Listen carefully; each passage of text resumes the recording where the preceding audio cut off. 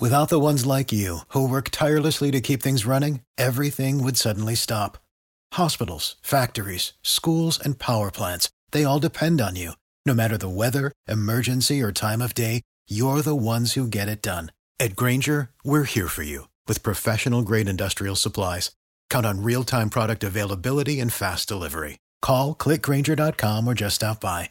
Grainger, for the ones who get it done.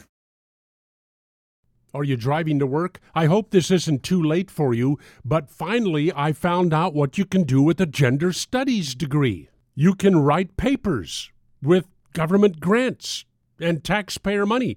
This one, let's have some music. Sound, gender, and car mobility. Here's the abstract. Are you ready? This paper draws on a visceral approach to explore the role of sound and music for people who drive cars. We examine the ways in which gendered subjectivities emerge from the pleasures associated with listening to sound and music during short car trips. The first part of the paper reviews the recent literature on feelings for cars. We highlight why gender is often absent from the literature before offering a conceptual lens drawing on geographical feminist thinking to consider sound, music, feelings, gender, and mobility. We draw on driving ethnographies to explore the role of sound in music, in how gender is assembled with the flow of connections between bodies, spaces, and effects and emotions.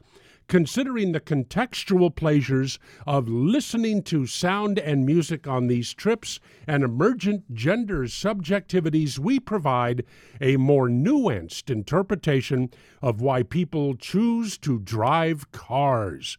To conclude, we point to the implications for applied research for new context-specific transport and climate change policy.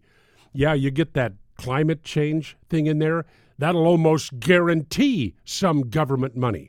Okay, folks, driving to work, driving home, now you know why you listen to the kind of music you listen to in your car. In the Solomon Brothers Studios, Naples, it's Neil Bortz.